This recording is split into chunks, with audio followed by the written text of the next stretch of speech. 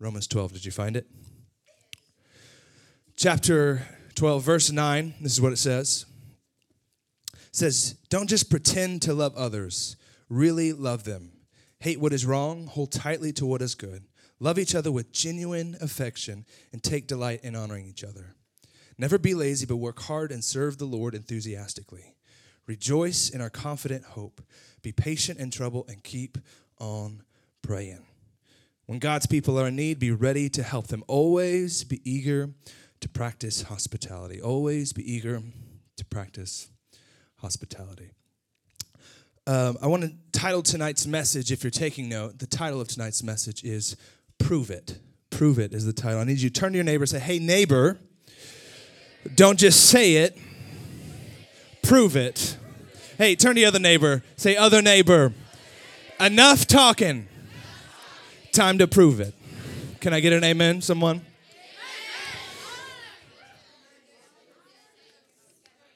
Have you ever said something that you regret saying? Have you ever done that? Any play like that was the theme of my teenage years, and some might say it's still the theme of my life. I grew up in a small neighborhood, a small community, and we lived by the junior high, the school that I grew up. We lived by the junior high, and I remember often we would hop the fence illegally and go hang out at the junior high. We had like 24/7 access to the football fields, the baseball fields. And I remember my friends and I, we would go hop the fence, be totally shady about everything. It was awesome. And then we'd go play football or frisbee or capture the flag or whatever. And the frag. Words. That's awesome. Anyway, so me and my friends would go often to the junior high to play around. And I remember one afternoon or one evening right before we went home, a couple of our friends decided they would have a field goal kicking contest, which is great, whatever. But for me, I wasn't going to participate in that. Like, I'm good. Y'all have fun looking like idiots. I'm not going to do that. And so I remember me hanging out in the back with the other friends that didn't want to embarrass themselves. And I remember them kicking the field goals and like totally missing, like just making fools out of themselves. And I'm standing next to one of my friends named Corey. And I remember thinking, like saying under my breath, like, I could do that easy. I could do that, no problem. And Corey turned to me and said the two dreaded words that anyone in that situation would want to hear. He looked at me and he said, prove it. I said, huh? What? What'd you say? He said, you could do it. You said you could do it, so prove it. Have you ever been in that situation? You like start making excuses like, oh, bro, listen, I would, but listen, like my leg hurts. Like I got doctor's orders. I don't mean to be nothing. I can't do any of that. And I'm wearing jeans and like, yeah, it just wouldn't end well. Like, just trust me. You ever been like that? Just trust me. If it was to happen, it's going to go down, but I'm not going to do it.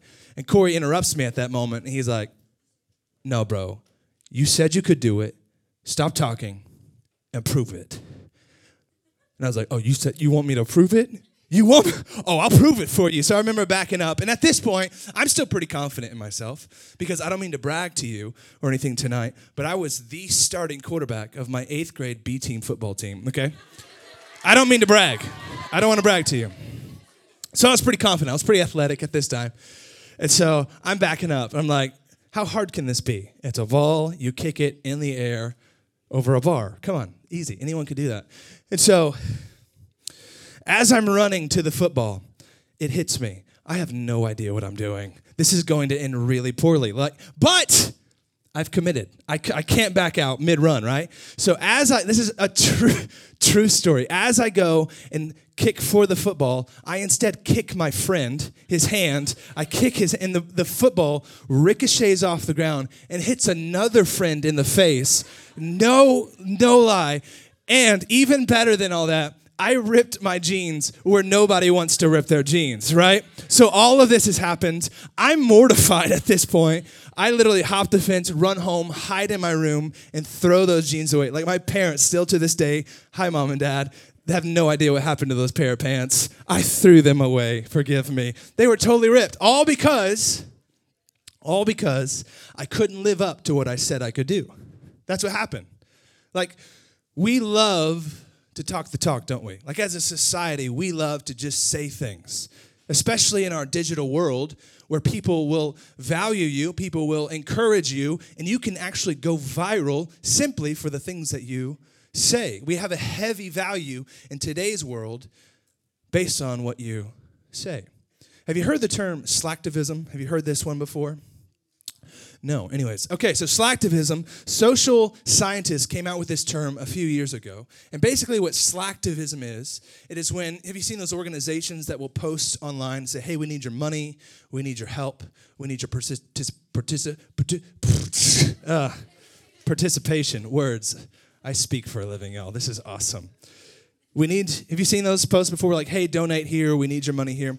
But what slacktivism is, it is that mentality of if I like double tap this or share this post, I've played my part. But what social scientists have found is that no matter how many times you share something or like something, you're still not actually contributing to anything. So slacktivism is this whole idea that just because I shared something, I spoke about something, I talked about something, I did something, but you didn't. All you did was talk about it. You didn't actually contribute to anything. Slacktivism. And if we're honest, Christians can kind of be the same way too, right? Like, Christians love to post about blogs. Like, we love posting blogs or really spiritual, like, titles on our Instagram. And, like, we love Jesus, like, Bible verse and all that kind of stuff. But then you're like, bro, I see you talking about Jesus all the time. I don't see you do anything about Jesus. And they're like, oh, how dare you? How dare you say that I don't do anything? You'll just have to trust me. And Paul is saying in Romans 12, that's not how it works. Following Jesus doesn't work that way. He's issuing the same challenge to us that Corey issued to me. You say you love Jesus? Prove it. See, you thrive when you let your life do the talking, not your lips. You thrive in your life when your life is the thing that does the talking, not your lips. Paul says, don't pretend to love people. Actually do it. You say you love Jesus, well, prove it. How do we prove it? Luckily, Paul gives us a list in Galatians 5:22. Let's look at it. It says, but the Holy Spirit produces this kind of fruit in our lives: love, joy, peace, patience, kindness, goodness, faithfulness, gentleness, and self-control. What Galatians 5:22 is saying is that if you follow Jesus, if you love Jesus, there should be fruit. There should be evidence, not in what you say, but in how you live, that you follow Jesus. I love, because often I'll talk to young women, and sometimes the conversation of like boys come up, and they're like, I've got a new boyfriend, or like, there's this boy I like at school, and they'll do this, right? You know, the conversation. And the question I always ask them when that conversation comes up is like, that's awesome. That's so cool. Does he love Jesus? And what I'm asking in that moment is not just, does he love Jesus? Really what I'm asking is, if I followed that dude around and totally creeped on him for a day, would I be able to tell without talking to him that he loved Jesus? And so I'll ask girls, like, hey, so does he love Jesus? And every time their response is, oh, absolutely. He goes to church every week. Ladies, listen. Going to church is not a fruit of the Spirit, okay? Going to church is not a fruit of the Spirit. Ladies, when I ask you, does he love Jesus? Here's what I'm asking you. Is he loving to people? Is he joyful? Is there something peaceful about him? Is he patient? Is he kind? Is he pure and full of self-control? Does he love Jesus? Fellas, glad you're here. This is not the fruit of the Spirit. My question to you fellas is not, do you come to church? That is not the evidence of the Holy Spirit working in your life. My question to you is, are you loving to people? Are you patient? Are you kind? Are you good when no one's watching? Are you pure, and are you full of self-control? See, we have to have evidence of following Jesus. We can't just say we love Jesus. Paul says, we can't just pretend to love people. We have to actually really love them. You know what pretending to love people looks like? It looks like, hey, bruh, like I'm on your team. Well, until like things don't go good, then I'm out. You know what pretending to love people looks like? Hey, the only time I'm going to say something nice about you is when you respond to my TBH, and I'm going to say you're really awesome, and then never talk to you again. pretending to love people. You know what else pretending to love people looks like? Hey, I'm with you. I'm for you. We're all in this together. Until it gets messy, until it gets difficult, until you say something that offends me, and then I'm out. Pretending to love people. Paul is saying enough is enough. Stop pretending you love people. You want to really love people? Love them when it's messy. You want to really love people? Love them when it's difficult. Love them when it's challenging. Love them when it's unfair. Love them when it's inconvenient. Do you know why? Because that's exactly how Jesus loved you. The blueprint for knowing how to love people is remembering how God loved you. And how did he love you? He loved you even when you were messy. He loved you even when you were difficult. He loved you even when you were challenging. Even when you were an enemy of God. God still loved you. But God, being rich in mercy because of his great love for you, even when you were still dead in your sin, sent his son Jesus to die for you, to welcome you into his family. You want to really love people? Not just pretend. You love like Jesus. The entire message of the gospel of Jesus is that he didn't just stay up in heaven and say, I love you. You're awesome. The message of the gospel is that God took on flesh, became the man Jesus, came down to us to live a life of love and to die on a cross for you. Don't pretend to love people. The invitation of God is to love people through your life, not just your lips. The invitation of God is to love people with your life, not just your lips. And Paul is saying, don't pretend to love people. Really love them with your life. But I get it. People are difficult. Not me, but people are difficult. They're challenging. Relationships can be really difficult and troubling at times. And look at what Paul says in verse 12. He says, rejoice in our confident hope. Be patient in trouble. And keep on praying. Guys, you thrive, you ready for this? When you pray more than you complain. You want to thrive in life? Pray more than you complain. I don't like this one. Like, I love complaining. Like, my wife will tell you, I'm like a professional critic. Like, let me go watch a movie, I'll find something wrong with it. Let me hear a song, I don't like that. That wasn't good. Did you hear that part of the song? I didn't like that. I'm a professional critic. Like, talk to me about an event, oh, I'll nitpick something. Take me to a restaurant, ooh, this wasn't good. Did you remember that? Talk to me about a person, I will find a flaw to point out. I'm a professional complainer. Like, for real, love to be a critic. Because, and the reality is, like, I get it. If you're with me, I get it. Life can be difficult. People can be difficult. Life can be troubling. But what Paul is saying is that the evidence of God's people is that in times of trouble, they pray more than they complain. The evidence of God's people is that they pray more than they complain. And I love how practical Paul gets.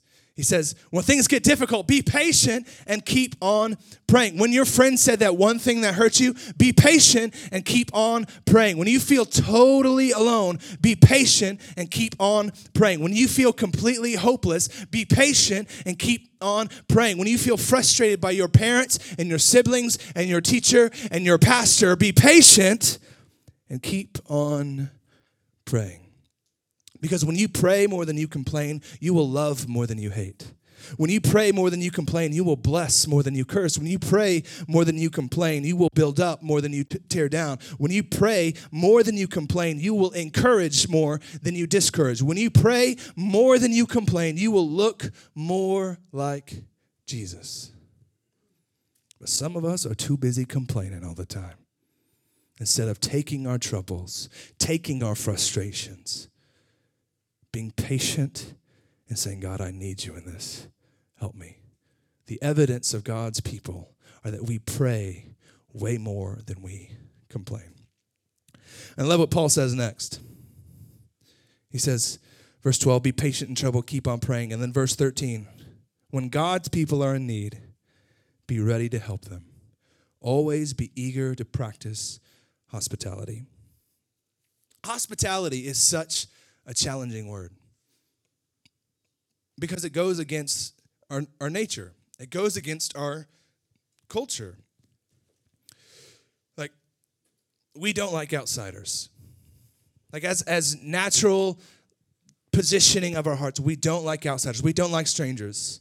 And like, listen, it's good to practice like good caution when you meet people you don't know. It's wise to practice some element of caution when you meet strangers.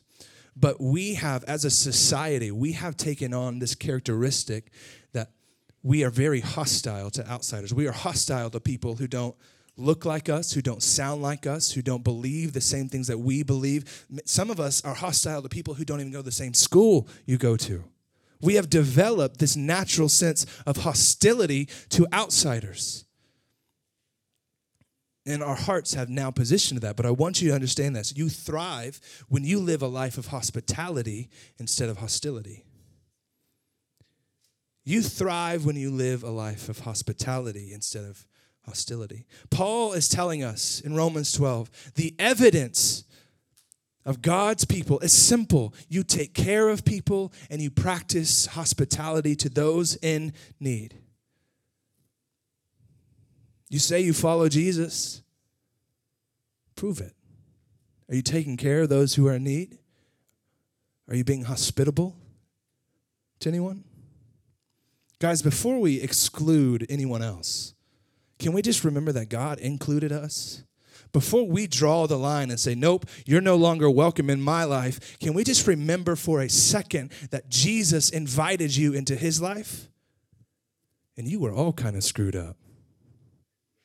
And he's still inviting you. Guys, if loving people is your purpose, your life will never be pointless. If loving people is your purpose, your life will never be pointless. Can I get some, like, things behind me? Oh, that was awesome. Not what I was asking for.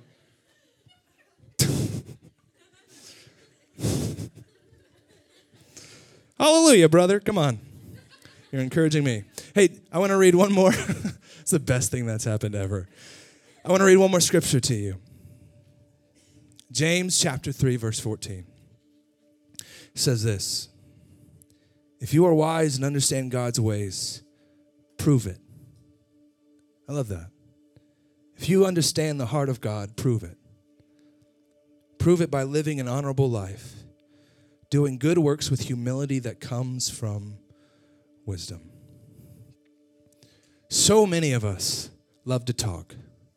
We love to talk. We love to post really cute spiritual blogs. We love to put really fun spiritual things on the internet, but I'm here to tell you tonight that it's time. We've talked enough. We have talked enough. It's time to actually prove it. If loving people is your purpose, then don't preach about it. Prove it. If God has radically transformed your life, don't just proclaim it, prove it. If you want to see people come to know Jesus, don't just profess it, prove it. If love is your theology, don't just perfect it in theory, prove it in action. If you really want to see the world change, if you really want to make a difference in this world, don't just post it, prove it. We've talked long enough. We have chatted about it long enough. It is time to let your life do the talking, not your lips. Do you look like Jesus? Does your life look like Jesus? If I was to creep on you for a day, which would be weird, I'm not going to do that. But if I was to follow you around for a day and never talk to you, just follow you, would I be able to tell that you love Jesus? If I never looked at your Instagram account, would I be able to tell that you love Jesus? If I never looked at your super spiritual blogs, would I be able to tell that you love Jesus? Not with your mouth, but am I able to tell that you love Jesus with your life? Yeah? Prove it. Enough talking. We've all talked. We've done it. You want to be like Jesus? You want to live like Jesus? You want to look like Jesus? Put your money where your mouth is and prove it. Now's the time to let your life do the talking, not your lips. Prove it. Let's pray.